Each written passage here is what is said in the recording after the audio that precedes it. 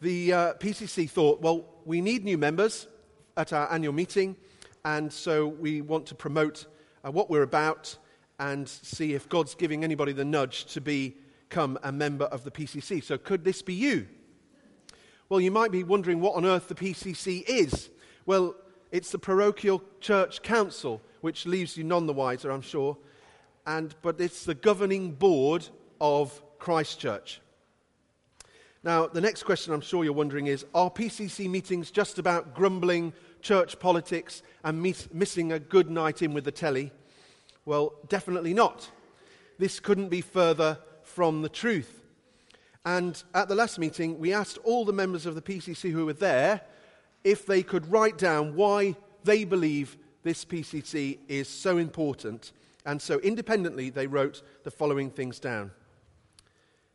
Because you get to be right in the thick of what God is doing in church and helping his will to be done. The next person wrote, because there are those who are involved help to shape the future of the church and where God is leading it. Plus, it's not about the colour of the loo roll and church politics. The next person said this, the PCC is a steering group of the church. I'm amazed at the unity of the PCC as a group of people who genuinely want to know God's will for Christ Church rather than their own way. They're a group of vision. The next member said this, PCC represents the whole of the church, so has the opportunity to express individual and corporate views. It's a place of prayer and envisioning for the whole church. The PCC is a fun-filled group of God-inspired people striving to bring God's message and plan into fruition. Next, PCC is a space to hear what God is saying to Christ Church, Basin Hill, and to put it into action. And one final member said this, PCC, a place where we can test our collective response to all that God is saying to the church. It's moved from admin to vision, from trivia to matters of substance, from turgid debate to fun, lively, positive discussion.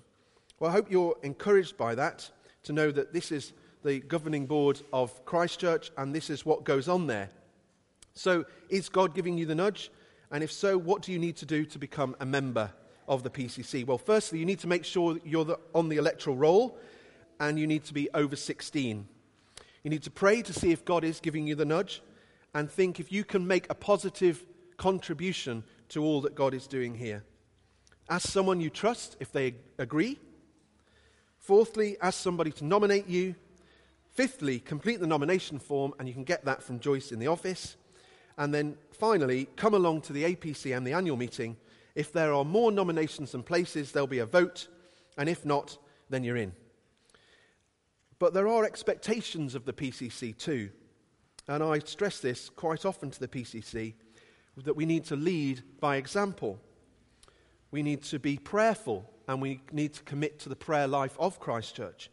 We need to commit to lead in the church commitments that we have where possible.